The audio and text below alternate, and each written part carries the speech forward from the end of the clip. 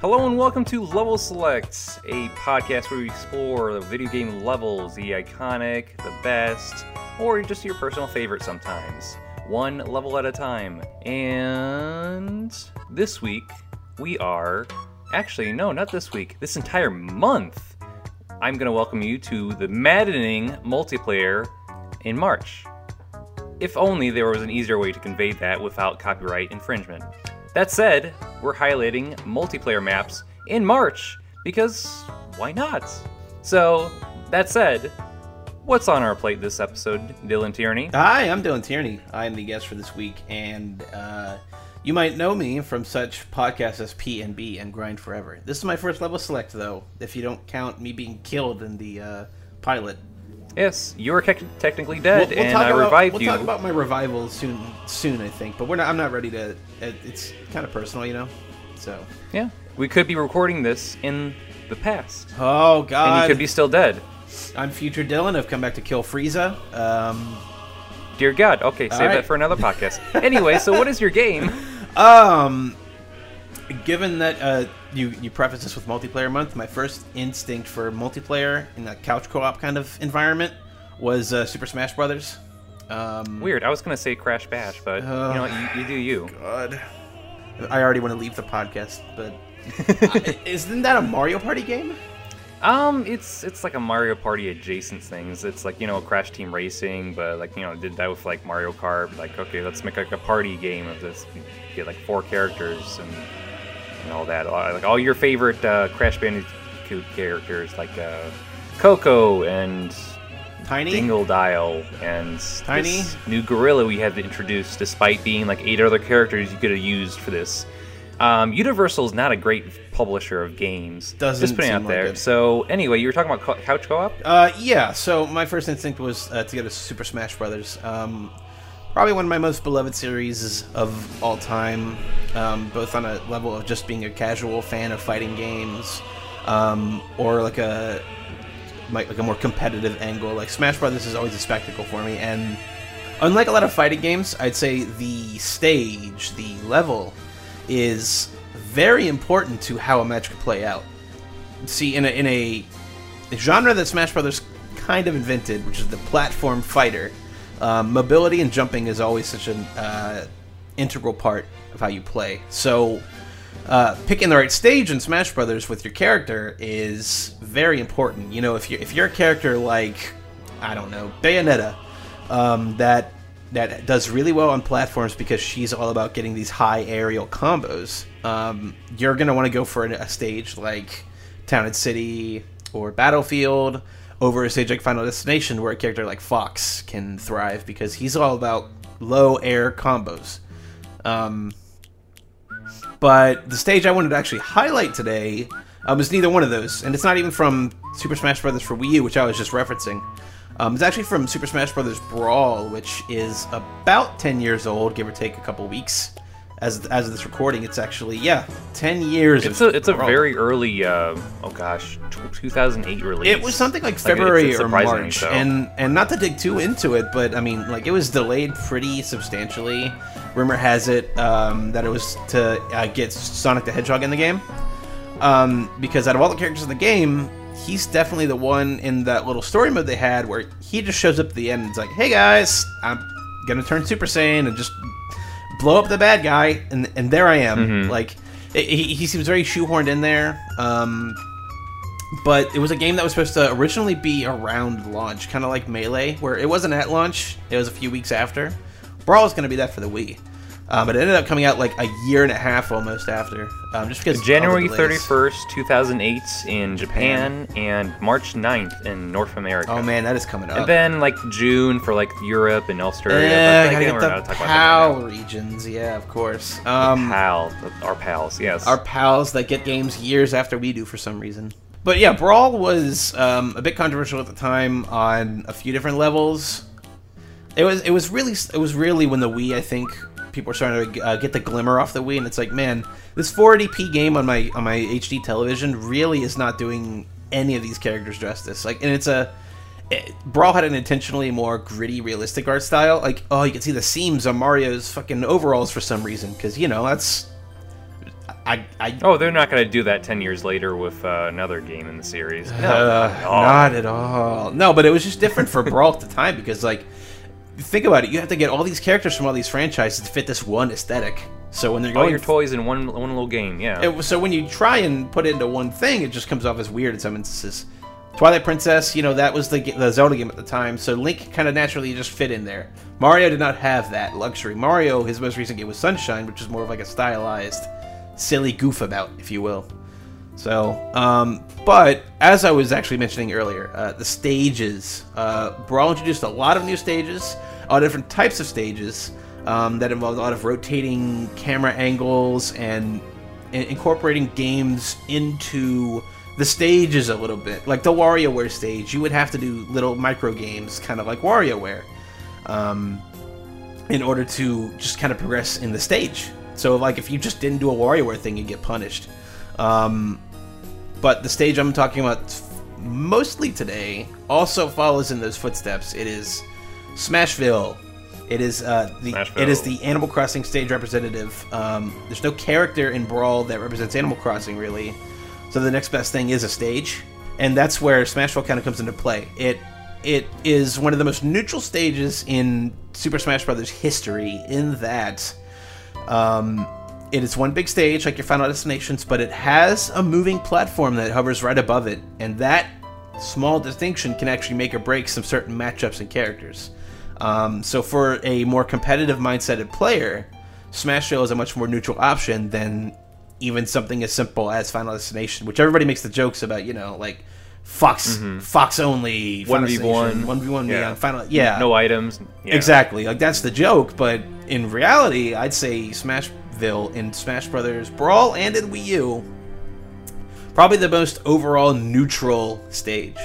And let's see, how I was. I also wanted to mention, just like my cursory glance, I hardly ever played any Super Smash Brother games besides Melee, and it was actually kind of funny. Like the most I've ever played Melee or like any Smash Brothers was at the dentist's office. Oh my god! When I was living in Michigan. Oh yeah, it's hilarious just thinking about it now.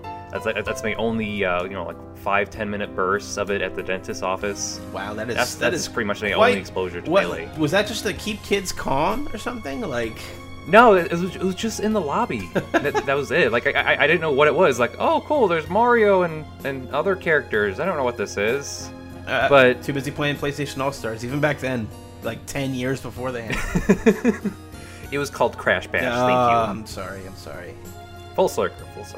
Anyway, so I just want to get to when I was just looking at the various stages, it did feel like kind of like.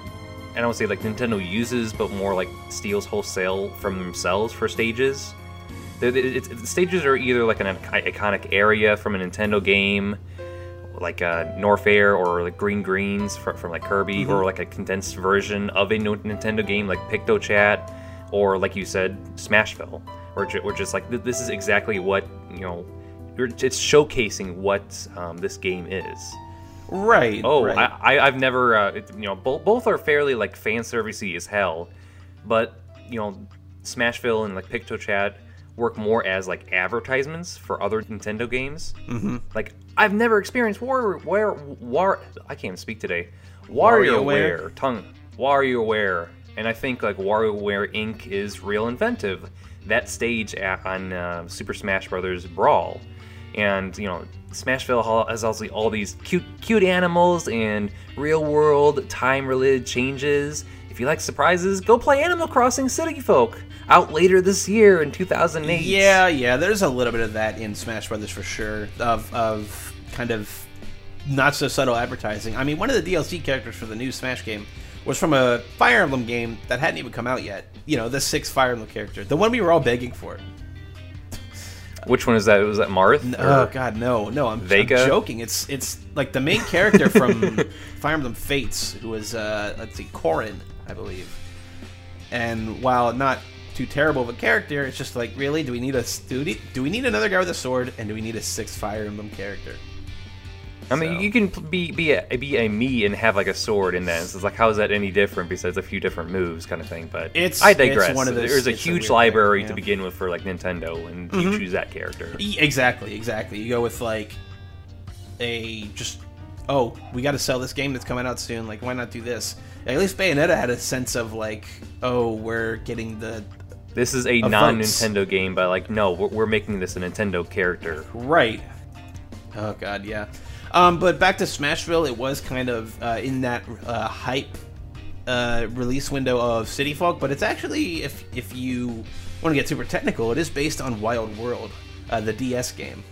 In terms of where you are and what you're doing, you know, Smashville never existed before. There was never a floating platform in the sky that you went to in Animal Crossing. I regret to inform you. You can never jump in Animal Crossing, if I remember correctly. No, you cannot, unless you've like fallen a hole. But is that really jumping, or are you being forced to fall? But no, the locales and the areas in Smashville are iconically, if you're an Animal Crossing like savant like myself, it's Wild World aesthetics. The buildings are all from Wild World. The town hall, like everything, which is minorly updated as you go through the games. And that was the DS game. That was the second Animal Crossing. It was the one that introduced Wi-Fi. It was the one that kind of made it more of like a multiplayer experience compared to the first Animal Crossing, where it was kind of like you in your own town, where you could take it to other towns, but it was, you know, basically like old school file sharing of taking your memory card to another console. Like having it on a DS was a lot more appealing, and it was one of the first Nintendo Wi-Fi connection games also. But where Smashville kind of comes into its own, it starts being a bit more of like a Smash Brothers staple. And why it's competitive, but also it's very much like highlighting the Nintendo aspects of it. Aspects of it for sure, yes. And it actually, humorously enough, will change its aesthetic and its day and night depending on the Wii's internal clock. So if it's night, it's going to be night on the stage, and you're going to have big lights kind of lighting the way so you can still see. And it even does the KK slider comes in on a Saturday night and plays. Like, he'll just be in the background whittling a song, like while you play. Saturday nights between 8 p.m. and 12 and midnight. You get like literally like 4 hours. Right. So it takes that aspect of Animal Crossing and puts it into the stage, giving the stage a bit more personality than exactly a platform with a smaller platform on top. And like Animal Crossing has like over like 30 characters, distinct characters, like, you know, like NPCs you would see throughout the entire series. Everybody from Crazy Red to Joan, and everyone's there. Even the Animal Crossing villager that shows up in Smash 4, it kind of looks like him anyway. He has the same shirt and the same like head shape, haircut, you know. Yeah. But yeah, it was that aspect of Smashville when I was looking into it more of like, oh man, like they put a lot of heart into making this stage more than just two platforms. Like it really catches the essence of the game and the way that characters will for their respective games. Because at the time, Sakurai, like Animal Crossing characters had been petitioned a little bit. You know, like, yeah, we want a representative for Animal Crossing, maybe like Tom Nook or KK Slider. But Masahiro Sakurai, the game director, didn't want to put in a character that seemed forced, or at least that he wasn't into, like a gag character, joke kind of thing. But if he couldn't realistically see how it worked, he wasn't going to do it. And he didn't want, like, you know, oh, you have an axe. Well, he didn't want a guy to use an axe. He would later rescind these opinions in the villager that you see in Super Smash Bros. For 3DS and Wii U. But at the Wii Fit Trainer, and also more gag characters. The more the merrier. Like, they made Duck Hunt basically Banjo-Kazooie. So it's an interesting. And like the residents too, like kind of like reacted to your actions or like a player's actions, where they see like often like stare down a player who caused another player's death sometimes too, right? Yeah. Like sometimes they'll just react with like a crazy face that they'll sometimes do. Like if you catch somebody with a smash attack or something. And how many other stages have a literal crowd for you? To my knowledge, not any until the next game's other Animal Crossing stage, which is based off of City Folk, Town and City. Yeah. So, Like that's the only one with a crowd can just react to stuff that happens to you. And man, you're not kidding when they have so many characters just kind of there and just reacting, like Dr. Shrunk and all these weird, just obscure, I'd say almost, looking at this list, one-off Wild World characters. Like, does anybody remember Phyllis, the fucking, the mail lady at night when the mail office is closed? She just oversees it. Like, no, nobody does. Like, she wouldn't even make an Amiibo card, man. Smashville, I'd say, for the reasons that I talked about of like how it captures the essence of Animal Crossing, combined with its competitive nature, I think is what makes it so memorable. And like, if they keep making Smash Brothers games, I don't see why they wouldn't include something like Smashville. If they had to pick one stage from Brawl, I think it would be Smashville. It has reached that iconic level. Like, for Smash players in the competitive scene, Smashville is just as, it's, you know, part and parcel with Final Destination in terms of iconic Smash stages. It's just always there. Like, you have to unlock Town and City in Smash 4. You get Smashville from the start. Mm-hmm. So it does seem like very much like a stage where it's like, well, it's a stage for people who take the game seriously, but not like deadly seriously. The deadly series always choose Final Destination, unironically. Right. Yeah. Like that's the that is definitely the joke. But I would for sure say that Smashville is, like, in my brief stint as I won't say I was a competitive Smash Brothers player. I went to an arcade that took it seriously and had fun with other people. Yeah, I participated in tournaments and all that. It's like, yeah, it's good fun. Everybody's starting stage is Smashville because it is such a neutral stage for a lot of characters. You know, a lot of characters that are more grounded with swords and stuff, they need to get high in the air, and they can't do that if there's just Final Destination, one platform. You know, a little bit more mobility and a little bit more reach goes a long way for a lot of characters. You know, your Clouds and your Marths and your people who don't have giant boost attacks like, you know, Bayonetta and Fox, as I mentioned earlier. Yeah, let's go back to the actual stage of Smashville, where, like, we mentioned earlier that it has like one tiny, horizontally moving platform that goes left to right periodically, and then you have the tiny platform where all the little townsfolk of Animal Crossing are there, behind a fence, just looking at you, and there's either KK Slider during that one time playing a little concert and his music, or, you know, the tree stump and like have all the townsfolk, you know, just on looking at the four characters on. But it's just that, like, there's so much going on that tiny little platform to begin with. And if the characters on top of, you know, it's not that much. It's a tight space there. It's not like you have like a huge plane to work with. It's certainly not one of the larger Smash Brothers stages. Even among the more simplistic ones, I'd say it's smaller than your Final Destinations and things like that. It's certainly no like Wispy Woods where it's just a tree, you know. But okay. I mean, it's still rather small. I'll give it that credit that it does keep you in tighter spaces, which is, again, if you want to go back to the nature of matchups and characters and how they fight against each other, some characters are better at long range. Your Samuses and things like that. So got all the projectiles. Exactly. Up close and personal. It's perfect for that. Oh, of course. But it's very much like you need to have like your y-axis straight first. It's not all x-axis. You have to be up in the air. And it should be noted that second platform that's kind of hovering around, it's one of the ones in Smash Brothers where you can fall through, which also brings a level of kind of mind games and trickery. Like, if I fall on this stage, I could just keep going, and then I could catch you trying to, like, oh, you thought I was going to land on the platform. No, I fell through it, and then I'm going to punish you for it. Like, this little tiny split decisions like that are what make Smash Brothers Smash Brothers. And is it like falling through as in, like, okay, you hold down like the crouch button, you know, like holding down on the thumbstick, and you hit a button and you go under. Exactly. Kind of like that. Well, okay. You could just use just the stick if you flick it like fast enough. You can just use the stick to fall down, or if you're like in a falling state, like you're just falling because you got hit, you can just go through the stage completely and bypass it. If you so choose, if you choose to do so. So. That's what you mean by like a falling platform. Yes, exactly. Okay. Like it'll always stay in its position, but it's just not. It's not like the bottom stage where you can't really go through it. So, Although it is, Okay, so it's not like a hard platform. Okay, it's humorous. Some of the more floaty characters, like Kirby, Jigglypuff, and even your Bayonettas and Foxes and things like that, you can go under the stage and reach the other side that way. It's not limited, and actually, in a lot of cases, so stage spiking is when you hit a character and they bounce off a ledge or they bounce off a wall or a floor, and then they kind of just fly at it like a pool ball, you know? Okay. And this stage with its sort of slanted edges is kind of notorious for that.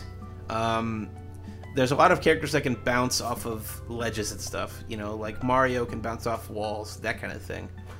But there's also a lot of characters who can get punished by that kind of thing just because the angle that the stage is on. If you look on its left and right sides, it is, I wouldn't know what angle it would be, but it's outward in a way where you could be, like, if you're just kind of hanging around the ledge, it's easy for a character to get in there and punish you for it.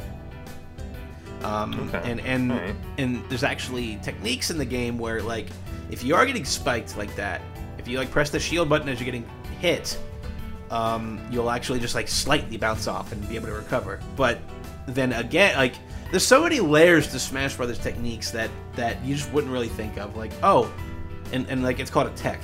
When you tech the wall, it means you just lightly bounce off of it. But you're still kind of vulnerable at that spot. So if your opponent knows you're going to attack, then they can. It's all the fighting game mind gamery, which is why I love Smash Brothers as a fighting game. I really do feel that it is one of the most unique fighting games in its class. It has inspired so many ripoffs and knockoffs, especially right now. There's a lot of platform fighting games that have just sprung up over the years because of Melee and because of Smash in general. It's not as technical at all, but there's definitely like a huge meta going on. Oh yeah. Every nook and cranny is there's something going on. Like in Brawl specifically, you know, it was infamous for the old tripping thing. If you just mashed the stick around and kind of dash dance like you could in Smash Brothers Melee, you trip, and then you'd be vulnerable to an attack. And sometimes that could happen just randomly. That was part of the fun of Brawl, people were trying to say, is that random shit happened. No matter what, even if you took items off, you can't turn tripping off. Well, it's kind of like the argument of, like, you know, I guess it's a bit of a leap, but like Shadow of the Colossus, where, like, oh, my horse doesn't like operate like a car, like I want it to. Like, no, we're trying to be like more realistic here. Like, the horse won't obey to every action you'll do. So that thought, you know, transferring that to Smash Brothers, where it's like, oh, you know, sometimes you fail, sometimes, you know, you do something you don't intend to do at all. Which, like, I kind of see that, but also it's a fighting game. I mean, it seems like it's a mode you can shut off and say, like, no tripping, like, just like how you can do, like, you can turn off the items and turn off, like, the little stage interactions.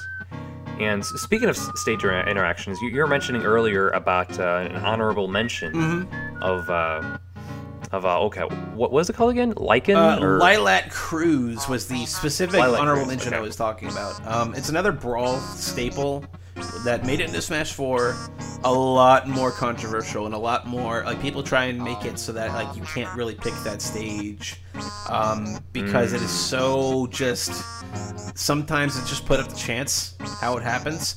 So Lilac Cruise, it, in terms of design, is kind of like Battlefield, where there's one platform, one bottom platform, and then 3 platforms that are those fall 3 platforms I was talking about earlier. But the stage shifts its y-axis occasionally because it's a starship going through space. It's trying to just, you know, have the Star Fox pizzazz in the background going on, but sometimes that interrupts the foreground. And when the stage turns, all the platforms turn, and the stage turns as well, which changes the dynamics of how you're grabbing onto the stage and how stuff interacts. And it's not unpredictable. Like, generally, if you see it turning this way, you're gonna, depending on the character, you're gonna want to stay away from that part of the stage because you just don't. You're fighting on like a literal like a Star Fox ship here. So like if it turns, then like, oh yeah, it's gonna turn, and you know the properties are gonna translate to you. So if you're sliding or like hanging on the edge and it tilts a little bit, like, Oh, well, you gotta, like, jump up in the air and try to, like, get back on the platform again. It's a little of that, and it's also a little of, like, you can easily, if a character's in an advantageous situation, he can just kill you because you don't land back on the stage like you normally would. If you try and grab the ledge of the stage at an angle, you can be severely punished for it. And sometimes, sometimes the properties of projectiles and things when the main stage is turned also get wonky. Sometimes projectiles will travel like the curvature of the stage, almost like it has its own gravity. Sometimes they will go straight, and honestly, at times I don't know what it's going to do. So that's another reason why it's a bit more controversial, let's say, than any other Smash Brothers stage. I'd say out of all of the stages in Smash Brothers that are, let's say, competitive, it's the one that generates the most controversy, just because of all that jank.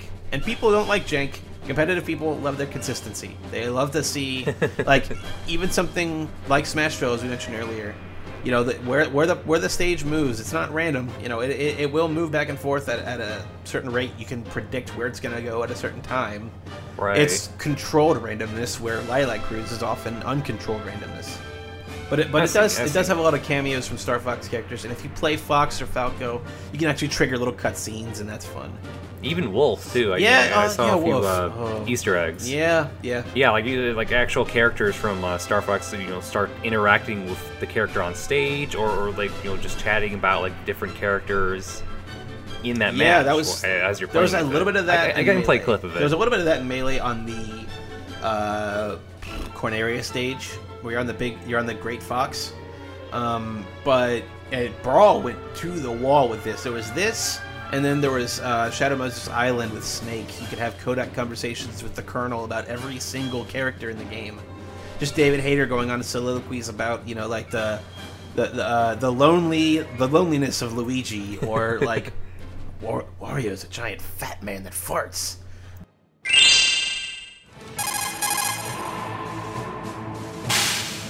This is Snake. Copy, Snake. This is Slippy. What? Who is this? What are you, some kind of frog? Easy there, buddy. Just thought I'd hop on the wireless and give you a holler. Don't get mad. Hacked right into my channel, huh? But I'm not here to mess nothing up. Don't worry. Just so you know, Falco uses a blaster and reflector that I designed, just like Fox does. But Falco will kick his reflector and send it flying around. Just showing off, if you ask me. No reason a weapon can't have more than one use. In fact, I'd say its versatility shows how well you designed it. Hey, maybe so. I feel all fuzzy now. Thanks, Snake. Maybe next time we meet, you can design me a weapon.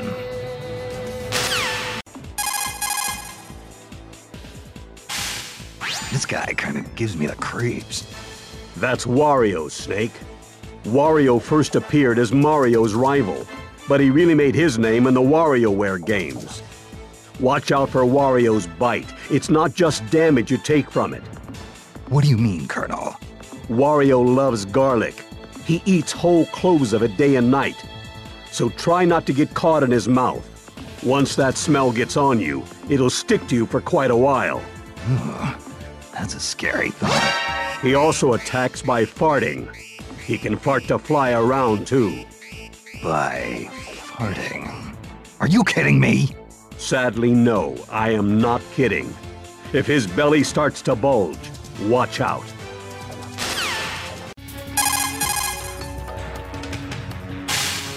That guy with the mustache.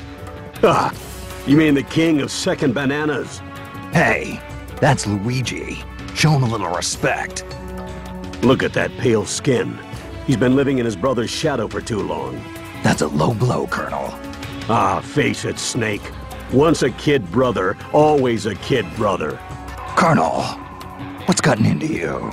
Lolly-loo-lay-lo, lolly-loo-lay-lo, lolly-loo-lay-lo. Colonel, snap out of it. Colonel! Colonel!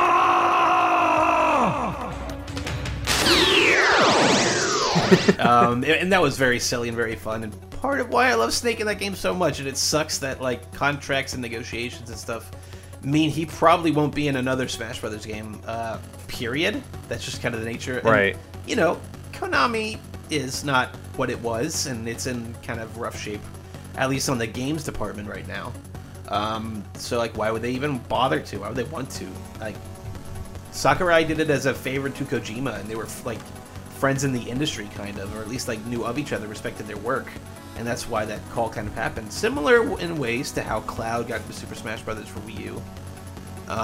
Which is its own level of insanity that I could probably spend a whole podcast talking about. But I digress. High-ranking game developers talking like, "Hey, can you put my thing in your game?" It's like, "Yeah, that would be fun. Why not?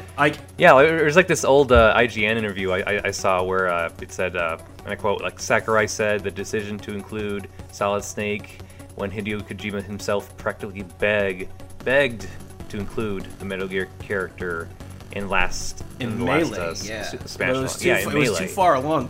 There was, like, the story of Melee is a story of what could have been in so many ways. Like, Sonic and Tails, despite the April Fool's jokes, were supposed to be characters in that game. If it just had more time and more of a presence, but GameCube needed something besides Luigi's fucking mansion to tide people over. Like, Melee is the game that just keeps on giving, and it's still at EVO, and it's still kicking, you know, 18 years later, or whatever it is. Like, it's such a crazy legacy of a fighting game. I think unlike any others. Sadly, that game did not have any Animal Crossing stuff because Animal Crossing was that obscure Japanese-only thing on the N64 at that point. So no Smashville in there, but I think Animal Crossing would come out a few months after. I want to say that's like a summer 2002 game. I could get my dates mixed up, but it was definitely 2002 when we got into the States. So didn't have time to really put something in, didn't have the foresight to really do that, but because I mean, how could you predict that Animal Crossing was going to be as big as it was? Really, like it was, like I said, obscure kind of small-time Japanese game made it big in the States somehow. So yeah, it was interesting because it was released on the 64 in 2001, April 14th in Japan. And then it was released again in Japan on the GameCube in December 14th, 2001. That was like Animal Village. And then it was like proto Animal Crossing. Exactly, yeah. But first, like when it was actually localized and brought to North America, it was, you know, the very next year, September 15th, 2002. So it's like almost like literally a year later. It's like, we're just bringing that over, see how it does, and on the GameCube and all that. I mean, that was the state the GameCube was already in that soon after it launched. That they were just willing to try these little small larks, really, and see if they pay off. And really, that's a lot of decisions that impact Nintendo today start from like GameCube sort of being a bit of a fizzle, like Smash. Brawl was definitely geared to be more of a party game than Smash Brothers Melee, which was I'd say competitive on accident and because it was such a rushed product. Like, and there's a lot of like tall tales of like Satoru Iwata, former head of Nintendo, like, you know, cracking his knuckles late at night and just getting to work and making sure that game was coded in the way where it could ship. You know, like by December, it had to be out this time. And as a result, like those PAL versions that I was poking fun at that came out later, technically it's an updated, or as we would say now, patched version of the game. There's differences between PAL Melee and like NTSC or Japanese and American Melee. So now in the competitive scene, does it matter if it's PAL or NTSC? There's like, unless it's specified, it is NTSC. It is the American version. Because otherwise, like, that would be that would cause so many questions. You know, like oh, you beat me on this version. That's like the one that nobody else really plays. Like, nobody plays the PAL version that much, unless it's like a joke or something. Like, because like, oh, they buffed Falco in so many stupid ways, and Falco's already really good, so like people just call it like the Falco version or something, where regular Melee is like the Fox version. So. Okay. Yeah, and it all ties back into how like Smash Brothers has kind of evolved, and how it. You said at the start, it kind of just it's Nintendo copying themselves, but I mean, I would say that in the case of something like a Smashville, it was taking something that was already pretty popular and trying to make it more of like a representation of its source material. Because, like, up until then, stages were kind of just stages. Like, yeah, Donkey Kong had a stage where there was barrels and the background was painted like a jungle, but it didn't matter. Like, you know, like, the Metroid stage should have a little tiny pixel Ridley in the background. By the way, he should be in Smash Brothers. But no stage really captured the soul of its game quite like Smashville, I think. And besides, like, your Metal Gear, like, Shadow Moses Islands and stuff like that, it's hard to think of a stage that's really done it since. I mean, there was, I think in Smash 4 they had, like, the entirety of the Great Game Offensive from Kirby in it, which is this giant labyrinthian maze that is just a stage. But that's when they added 8-player Smash. And I think that's one of the ones that took advantage of it the most. And they actually updated, after Smash Wii U came out, they updated Smashville to be larger when you had 8-player mode enabled.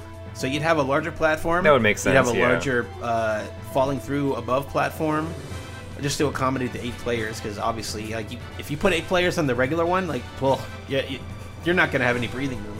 No fun at all. Is there anything else different about Brawl compared to Melee and the 64 version? Like, real briefly, like the broad strokes. Besides, like, the characters and stages. It's far less technical in the way that Melee, by, again, accident, had a lot of techniques that were just, you could cancel one movement into another movement in this thing called wave dashing, where you could just move a lot faster. So that if you're doing a combo and like launch a guy to the other side of the stage, you can wave dash to him and hit him again before he gets out of that combo. Brawl didn't have as much of that. It had its own little techniques that I think didn't impact the game as much, like DI, which is directional input. But it really didn't satiate the competitive crowd as much. Obviously, there's still a competitive Brawl scene, and now that we're so far removed from it, it's starting to get to that point where this thing that was kind of reviled, you get your revisionist history of like, oh man, remember the Brawl days, like, oh, it was so good. There were Meta Knight. Give it 5 years. 5 out of 10 characters are Meta Knight. It was great. Like, if you want to like make jokes about Fox being so dominating, like, Meta Knight was easily the most oppressive character in Smash Brothers, like, history. People mock Bayonetta now for just being so broken and busted, but Brawl Meta Knight was unlike anything I'd ever seen, man. Like, it is just, like, the stuff he could do. He felt like a Melee character put into the Brawl game. In terms of technique and movement and all the crazy stuff he really does. So Kirby with a sword and wings. Okay. Yeah, but he had, like, his was less puffs and more like he used his wings a lot in terms of mobility. He had this annoying tornado attack that would always launch you in a certain way, so you could always combo after it. So that's what I was finding interesting about older fighting games, where it's just like, well, this is cemented in time. Like, if it's borked, if it's unbalanced, then it's like, well, there's nothing really we can do about it. Like, nowadays, obviously, you can just patch it out and say, like, yeah, this character's overpowered, we're gonna try to, like, reduce it, because everyone's finding this one exploit. But just, like, finding that in the competitive scene, so you're saying, like, Fox is more or less, like, banned from, like, the Smash? I wouldn't go so far as banned. It's just that he's, you look at all the characters and he's the best. There's still stuff you can do against him, but he's still far and away the best. Meta Knight was the closest. Like, there were times in Smash Brawl's history where Meta Knight was banned. Like, you could just ban Meta Knight and you'd have to deal with it. And ironically enough, I think the next best character was Snake. Nobody ever got to the point where they were banning Snake, but Snake had a lot of weird things about him, and Snake was not a character that was super translated from his source material. He didn't have any guns. He mainly had, like, it was all CQC, and then, like, weird rocket launcher things that were so cartoonish that, it's not imitatable by a kid. My child's not going to get a Stinger missile and, like, like, get a heat-seeking laser in on Samus. But if he had a gun, he would. So he got out of the competitive scene's targets by being a Snake in the past, right? God, yeah, and I think Snake also did really well because it was to the point where, like, imagine Meta Knight wasn't in the game, the entire metagame and how people play that game, I think would have been a lot different, because the reason Snake was so good is because he sometimes countered a lot of Meta Knight stuff. You know, he had a grenade that came out on like the first possible frame. Before you even see him pull it out of his pocket, the grenade's frames are there. So if you hit a guy who's holding a grenade, he just blows up. And because Snake is so heavy, if you get an even trade, really it's a benefit for Snake, because you're at a higher percent. Snake can survive at very high percents. So, and I couldn't tell you the amount of games on something like Smashville where like I have to plant the C4 in the air, blow myself up just so I have a little more upward mobility. Like, it was like playing Snake is like playing a fucking masochist. Did the C4 actually hurt? It would hurt Snake, him, and it your would blow him character? up. Okay. And it would launch. So it's not like a Junkrat situation from Overwatch where it's like you just throw a bomb there and like you just get some upward mobility and wouldn't hurt you at all. It's like that, but besides, like you said, it doesn't hurt Junkrat. It does hurt Snake. But if it hurts another character in the process, then it's fine. Like, it's a perfect bonus for Snake. I love playing Snake on Smashville because, like, Smashville, because of where the bottom platform is located, has a bit more room at the bottom of the stage, you know, the empty space, if you will. Right. So there's more time for my Snake to plant a C4 and blow himself up. The only problem is if you're at high enough percent and blow yourself up, you're going to launch yourself at the stage, so you have to do that tech thing I told you about earlier. Bounce off the God, wall. I miss Snake so much. I miss him so much. He was easily my favorite character in Smash Brothers history. Like, And at that point, you've never played a single Metal Gear Solid game, of course right? not. No, like, that was an M-rated game. I wasn't at that point yet. You know, like, I was still Little baby Dylan. I was still bound by the ESRB at that point. You know, Smash Brothers being rated T was odd to me, and I think that was because of Snake, mainly. I can't think of any other reason why the game would be T for teen. All those cigarettes he smoked. God, probably. yeah. And funny enough, the popular Project M mod for Brawl that made it play a little bit more like Melee, they retooled Snake a lot. They gave him a tranquilizer gun, and they gave him a taunt that was he smokes a cigar and he takes 1% of damage. It's very cute. But yeah, in Smashville, as you would expect, mods are crazy on the Wii. The Wii was lousy with mods, so there were so many Smashville mods where it's the same geometry, but the backgrounds are so wildly different. There's like snowy ones, there's like summer ones. They like it's almost like a blank canvas in terms of what you want to do with a stage. Oh, wow, okay. You need to see some of these because there's some that's like oh, the world's just stagnant and there's just giant tree in the background. Like it's very interesting, some of the stages that they came up with for Smashville mods. And as long as you don't touch the geometry, which is very easy to tell, like, it's perfectly legal, especially in like a Project M scenario where it's already a modified game. You're right. It does sound a lot like a blank canvas where you can paint on like whatever, like sort of like environmental background things, like you said, a tree or snow and all that. It seems like you can add a lot. Oh yeah, to it. yeah. Compared to like like a. What was it called? Like Lilac Cruise. It's so like, busy. It's a space battle. So like, of course, you're gonna be on a rail. Busy and space battle-y. Like, you could do that a little bit, but I mean, the stage is still gonna move, and you have to make that work. Like I said, blank canvas for Smashville. It makes it so much easier. And at most, you might have to follow the geometry a little bit of the world because there's a curvature of the Earth a little bit. Animal Crossing tries to sell that at just to increase the scope a little artificially. But, yeah, there's some great custom stages I should probably try and pull up that you can see. Have you tried the stage builder mode at all? I did, and the one in Brawl was so garbage. Like, man. Because, like, the Wii U at least had the tablet that you could draw a little bit and have a bit more creativity with the geometry. But, like, the Brawl one was just so bad. Oh, God.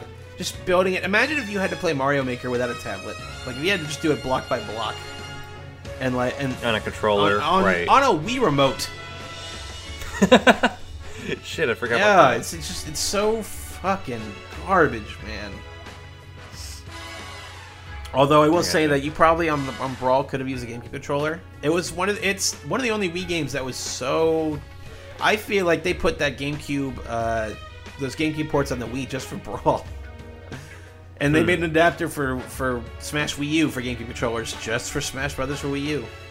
So like it's an iconic controller for the Smash world, even if you're just a Melee player or a Smash 4 player. So. But yeah, they made the stage builder way better in Smash 4. It's still kind of lackluster, I in my opinion. But it's better. Kind of like the online play in Brawl was fucking garbage. So that when it's even just a little better in Smash 4, it seems like a world's difference. Like, oh, I can actually play with people on this one. Well, like anything in terms of like using the Wi-Fi or internet on the Wii was like a crapshoot. Oh, anyway, it was like, well, it was a this is all we get. Total crapshoot. But out of the 41 stages in Brawl, you picked Smashville, which seems to me that I'm getting. You're conveying it's more like it's perfect balance between like more so the fan servicey aspect of Smash Brothers and also the competitive scene too. Now, like, is there anything else you want to mention about Smashville? Nothing super comes to mind that we haven't already said. I really like how sometimes when items are on, they'll fly overhead on balloons. Like in Animal Crossing, sometimes items will come into town on balloons. But because I have items off most of the time, I sometimes forget about that. And usually it's like food or a tiny little item. But like the amount of stuff they crammed into that stage is very impressive, and I really, really like Smashville even now. Like if somebody's like, "Oh, you want to go Smashville?" I'm like, "Of course, I love Smashville." It's such a neutral stage. It's such a pretty stage. And in Smash 4, when they gave it the Omega form, which is literally every stage gets its own variation of Final Destination. Where it's just all flat. It has the same aesthetic. It's the exact same.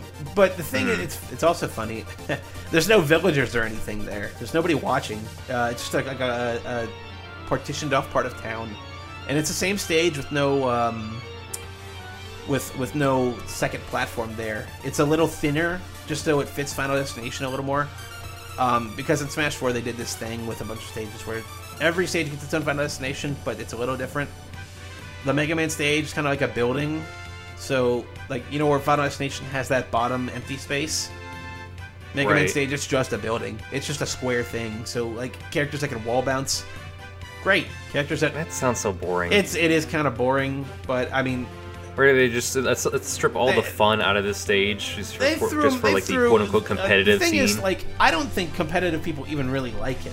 Competitive people will sooner go to Smashville. Competitive people will sooner go to like one Omega stage and never any of the others, because like the Bayonetta stage, for example, still has some weird geometry going on where it looks like the stage is tilted on an axis. So when you grab the ledge, it doesn't look like you're grabbing a ledge. The Bayonetta stage, whoo boy, that is if you want like a 10-minute mini episode, I can talk about that. How fucking weird that stage is, man. Oh. We can save it for the next maddening multiplayer in March next year, potentially. Oh, of course. But do you know who developed Brawl at all? I mean, it was HAL Laboratories, and solely HAL Laboratories for the last time, headed up by Masahiro Sakurai, who was a former Kirby head. But it was HAL Laboratories through and through. By the time they got to Smash 4, it was such a big institution that they brought in Bandai Namco to help, because they know their way around fighting games very well. But as far as like names go, they put Sakurai out in front and center. He's the head guy, from what I gather. Like his decision is kind of law, if you will. Right. But in terms of like who made it, it was definitely a HAL Laboratories joint. It seemed very much like a helm by they were the main developer, and then they had like 3 other developers also working on the game too. They had Sora Limited, which was the Sakurai joint, so it was developed by Sakurai. Right? Yeah. He kind of had just to produce projects for Nintendo, such as like Kid Icarus Uprising. Yeah. And also the Wii U and the 3DS version of Super Smash Brothers, Super Smash 4, basically. Right. And also the other game developer was Game Arts. Game Arts has credits to Grandia and Lunar, and like Smash Brawl was their only credit in the Smash series. They're like one and done. Right. And then the last one was I don't want to say like a bit of a weird one, but the Monolith Soft, that they played a hand in Brawl as well, which like eventually led to the inclusion of Super Smash Bros. 4 with Shulk and the Xenoblade. That definitely warmed them up to the Smash Brothers team, and obviously a Shulk kind of character was coming. I know Xenoblade Chronicles, by the time Smash 4 came out, was a little old hat, but Shulk was, the most iconic one there, for sure. And, I'm sure in the next Smash Brothers, unless it's just a straight port, you're going to see, like, somebody from Xenoblade 2. And, like, Monolith Soft is in a similar spot that Bandai Namco is in that sometimes they'll help out with, like, core Nintendo games from time to time. They helped develop Breath of the Wild. I think they helped kind of, helped with the framework of building an open world, and having the Nintendo team kind of just fill it in from there. So, very interesting relationship Nintendo has with some of its like second-party quote-unquote developers. Yeah, that's what's always fun about, like, just interesting about Nintendo games, where it's like it's not all their internal teams. It's like, we're gonna commission someone else to do that, to do that is iconic game.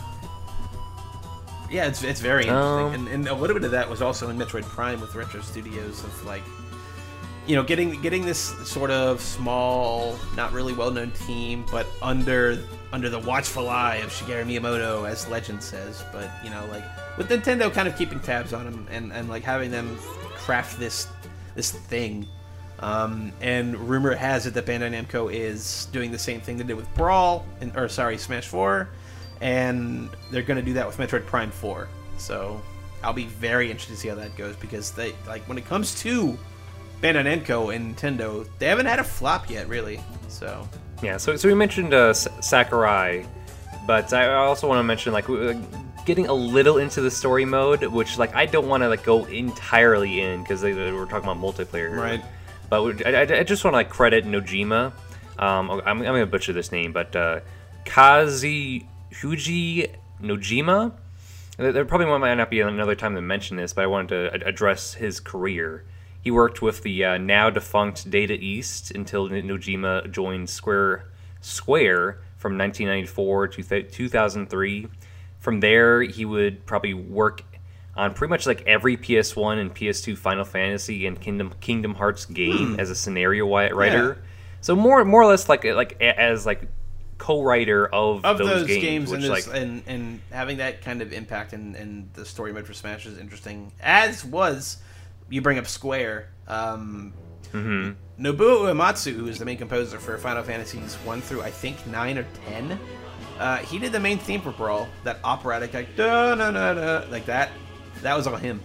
So a bit more. Oh wow! A bit more of that Square relationship that people don't think about. People think that Cloud might have been out of the blue, but maybe he really wasn't.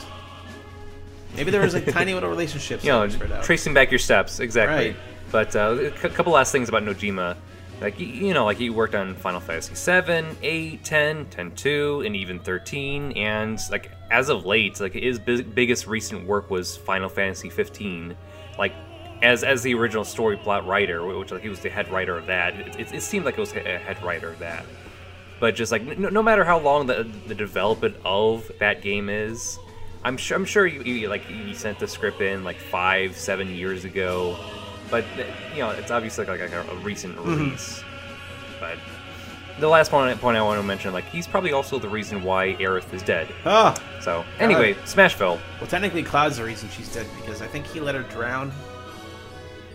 Well, he was the Nojima was the one who said like either Tifa or Aerith should die at the end. Although it didn't was at the end, it was like a third of the way through. Not to nitpick all over your point.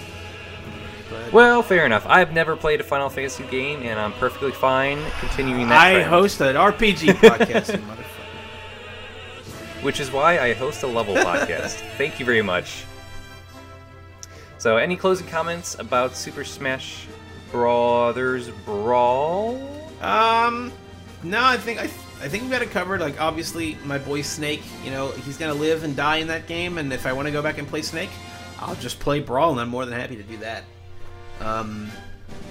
So yeah, like Brawl, I think it was at the time a bit more reviled, but obviously as the nostalgia goggles start to get younger and younger, people's first Smash Brothers are going to be Brawl, and they're going to remember Brawl very fondly. So, and Smashville as a result of that, just because of how just colorful and expressive and neutral of a stage it really is. I gotcha. Alright, and that should do it for this episode of Level Select. You can find me at 23 Breach. I am again Robert Beach, if you haven't heard that earlier.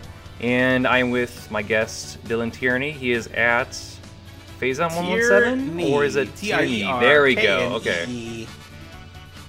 Find me there. There you go. That's the correct pronunciation. And you are also my co-Patreon host? Creator? If you're a producer, then I guess I am like the co-creator, I guess. Co-creator, co-producer. Right. Anyway. We both have front up the PNB Patreon, which is part of how this show even came to be in the first place. Yeah, like patreon.com/PNB. You can find pretty much all of our work there. Like every podcast we start putting up now, we're putting up on a post there. But we have various tiers where you can support the show. You get bonus shows, especially in March, where we'll be rolling out, a couple of bonus shows there. Some real good ones. We're going to be talking about Awesome Possum, one of them. That's going to be a real good one. Trust me on that. There's a couple of good skits in there, trust me. But anything you want to talk about the Patreon, Dylan?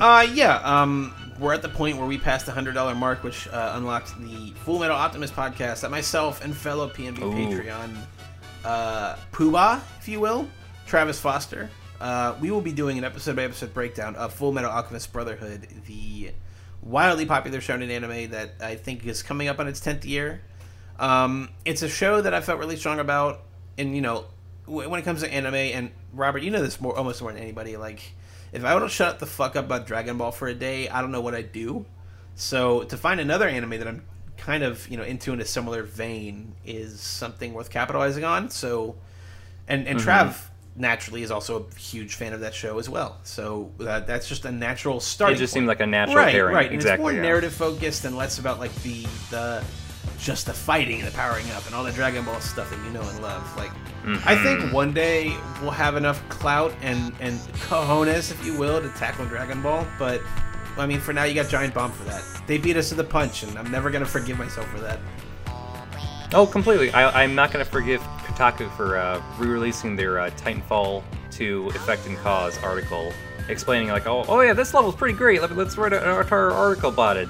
And that happened like a couple of hours before I posted the very first episode of Level Select, which was about Effect and Cause. But I'm not going to get angry about it. Hey, the skit's still funny and works in that context, I'll say. So, yeah, that works. But again, that should do it for this episode of Level Select. And I think we're all out of plugs. Yeah, that'll do it. And that should do it. Anything you want to close out on? Any Brawl music? Ooh, yeah, and Brawl is such an eclectic soundtrack. It was the first Smash Brothers to we have like 300 songs, like no big deal. But if you just want to play like the 2 a.m. KK Slider theme, that'd be great. Love that one. Yeah, that was definitely one of them in Smashville. There's several ones in Smashville that were real good. All right, and that should do it. And also, you should be hearing this on the pretty much the exact 10-year anniversary of Super Smash Bros. Brawl, March 9th. It's almost like I'm a professional. 2008. It almost. Good planning. All right. We are set. And tune in next episode for Tiny Tower.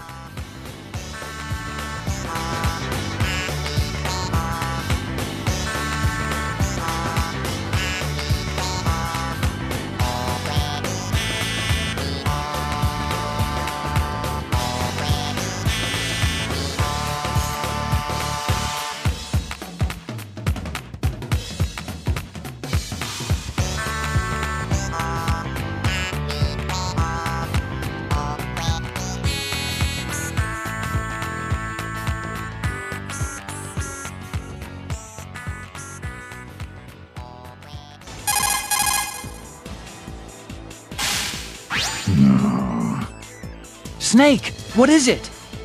Something about that hedgehog rubs me the wrong way. Oh, you mean Sonic the Hedgehog? But everyone loves Sonic. He's a big star. Do you have any idea how excited people are that he's here in Brawl? Yeah, I know. There's something about him I just don't like. But why? You must have some kind of reason. Nope. Just don't like him. You just listened to a show on the P&B Network, and it was made by people just like you. Here are our following executive producer on the show: Aziz Tuajeri, Brandon Lundy, John Olson, Hannah Temke, and Wesley Green. If you want to be like them, go to patreon.com/PNB and sign up for a $15 tier and become an executive producer on the show. Thanks. We love you guys. Bye.